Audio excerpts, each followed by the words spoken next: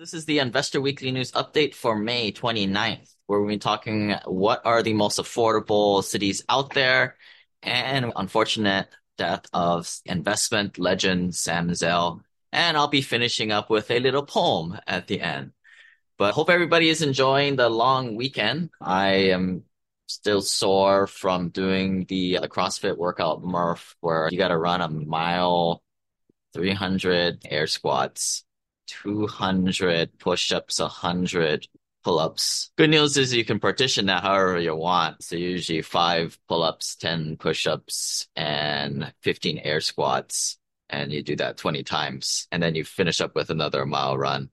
I didn't do it this year with the 20-pound weight vest because I feel like I'm getting old these days and I'm already under stress. So I just did it without the weight vest. But first thing off, Yahoo Finance reports that the US economy beats back dubious recession fears after GDP, so they released the latest GDP numbers for quarter one 2023. GDP grew 1.7%. They're calling this a good thing. I actually think this is a bad thing. They say a combination of stronger growth and stronger inflation in quarter one may make it even more likely that the Fed will see further rate hikes as needed to cool activity enough to bring inflation back to 2%.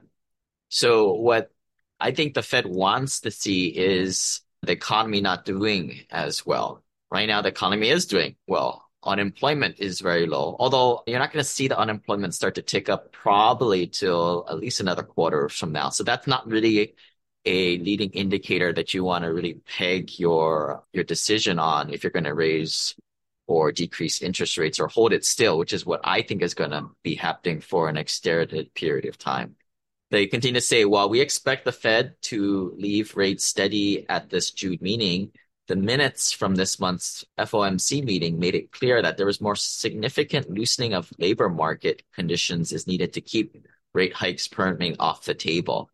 They released these notes and they also made it clear that although it was a unanimous decision to raise the rates in May, this past month, there was some discussion on whether that was a thing that they should do in the long term.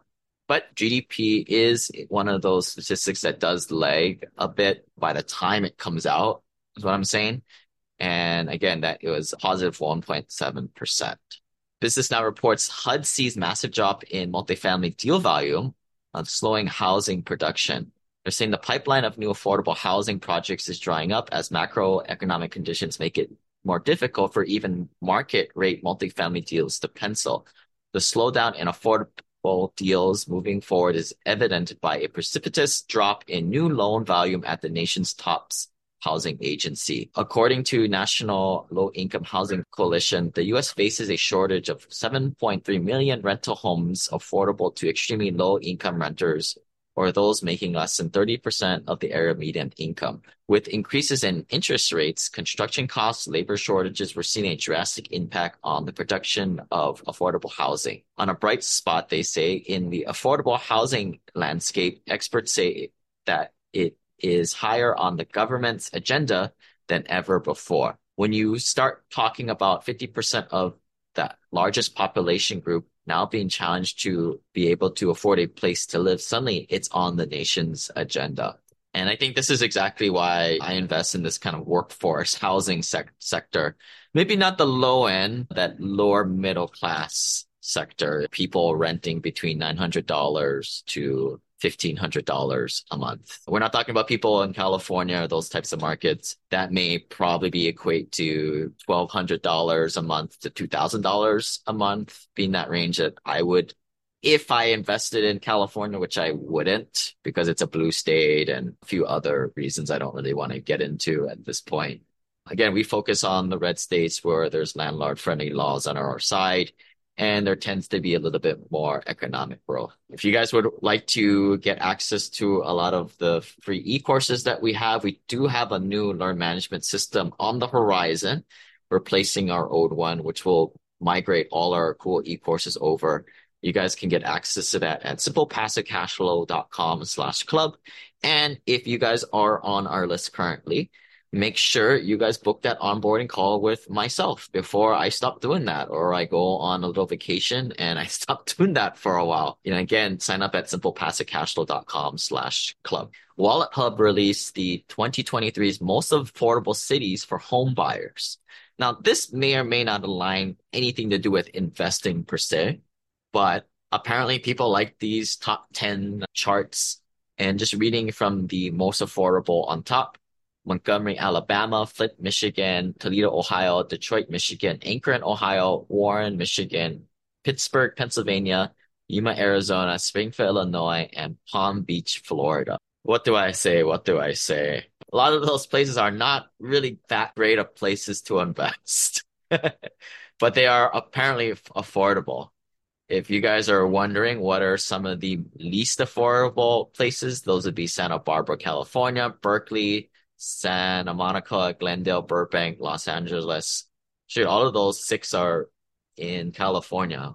Another reason why I don't want to invest in California. Honolulu, Hawaii came in about 280, pretty close to that top 10 in the least affordable cities for home buyers. Some other charts here. So here are some, maybe this has something to do with investors here. The maintenance affordability, the lowest would be Newark, New Jersey; Detroit, Michigan; Hartford, Connecticut; Cleveland, Ohio; and Flint, Michigan. Flint, Michigan always seems to be on the worst of all lists out there. Too bad it doesn't work like the NBA draft, where if you're like consistently the worst, you get the lottery pick.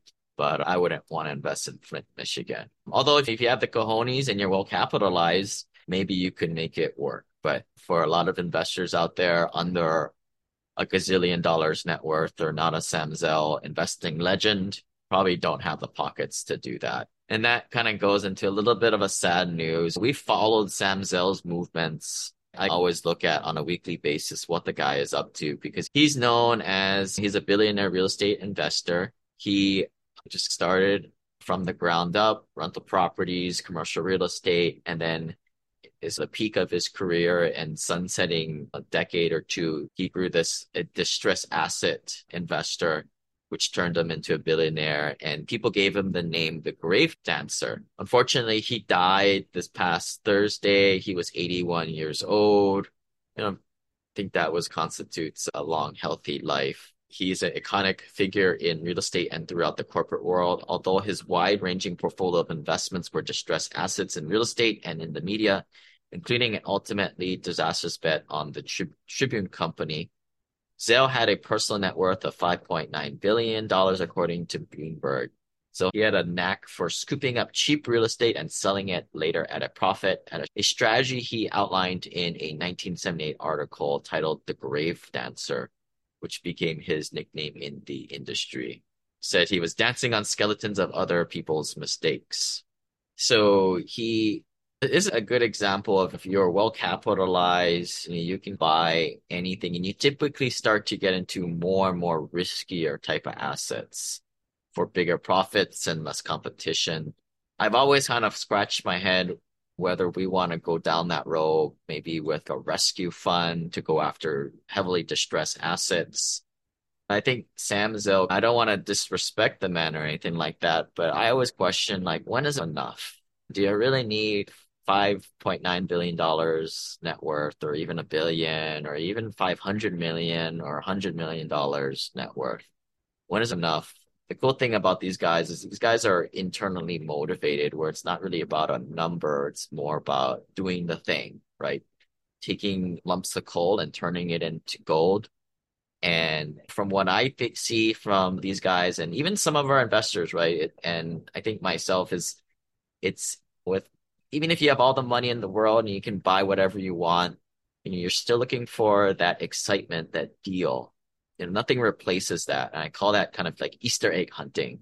For little kids, go Easter egg hunting. It's all about that chase, that discovery. And when you grow up, even though you have $25,000 at least of passive cash flow coming in, you're still chasing that excitement. And because if not, what is life for? With that, I stumbled upon this poem from a mentor. It's called The Station by Robert Hastings. I'm going to read it out aloud and we'll end with this. And it is a very powerful poem and a very well-known poem. If you haven't heard about it, maybe Google it, The Station at Robert Hastings, and read it to yourself. If you're not a reader, go to YouTube. People read through it and play a little nice piano sound in the background. But it really talks about the journey that we're all on, you know, and the conflict with the pursuit of investments, money, and lifestyle and more, and the end game, that's the iconic station at the end that I think a lot of us are very goal oriented. But I think to live a happy life, you have to be less goal oriented and be more in the moment or at the current goal that you're heading to. Or the analogy that this poem kind of talks about is like a station, right? If you're thinking you're rolling along the train tracks and you're heading to the end station, but there really are multiple stations along the way. So here we go. Let me read this for you guys. Tucked away in our subconscious is an idyllic vision. We are traveling by train. Out the windows, we drink in the passing scenes of children waving at the crossing, cattle grazing on a distant hillside, row upon row of corn and wheat, flatlands and valleys, mountains and rolling hillsides, and city skylines. But utmost in our minds is the final destination. On a certain day, we will put into the station, bands will be playing and flags waving. Once we get there, our dreams will come true, and the pieces of our lives will fit together like a completed jigsaw puzzle. Relentlessly, we pace the aisles, damning the minutes, waiting for the station. When we reach the station, that will be it. We cry. When I'm 18, when I buy a new 450 SO Mercedes-Benz, when I put that last kid through college, when I have paid off the mortgage, when I get a promotion, when I reach retirement, I shall live happily ever after. Sooner or later, we realize that there is no station, no one place to arrive.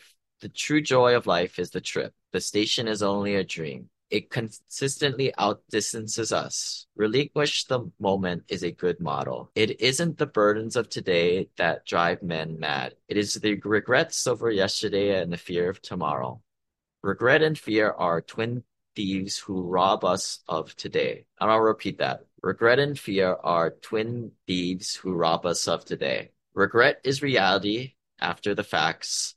So stop pacing the aisles and counting the miles. Instead, climb more mountains, eat more ice cream, go barefoot more often, swim more rivers, watch more sunsets, laugh more, cry less. Life must be lived as we go along. The station will come soon enough. Again, that is a poem by The Station by Robert Hastings. Hopefully that was impactful.